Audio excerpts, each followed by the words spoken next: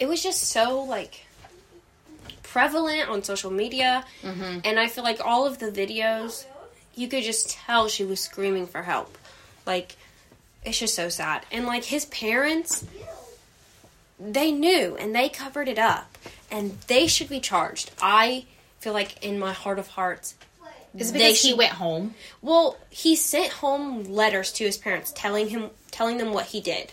Yeah. They came and, like, basically had, like, a last rites with him. Like, said a final goodbye to him and, like, we're going to try to get him out of the country.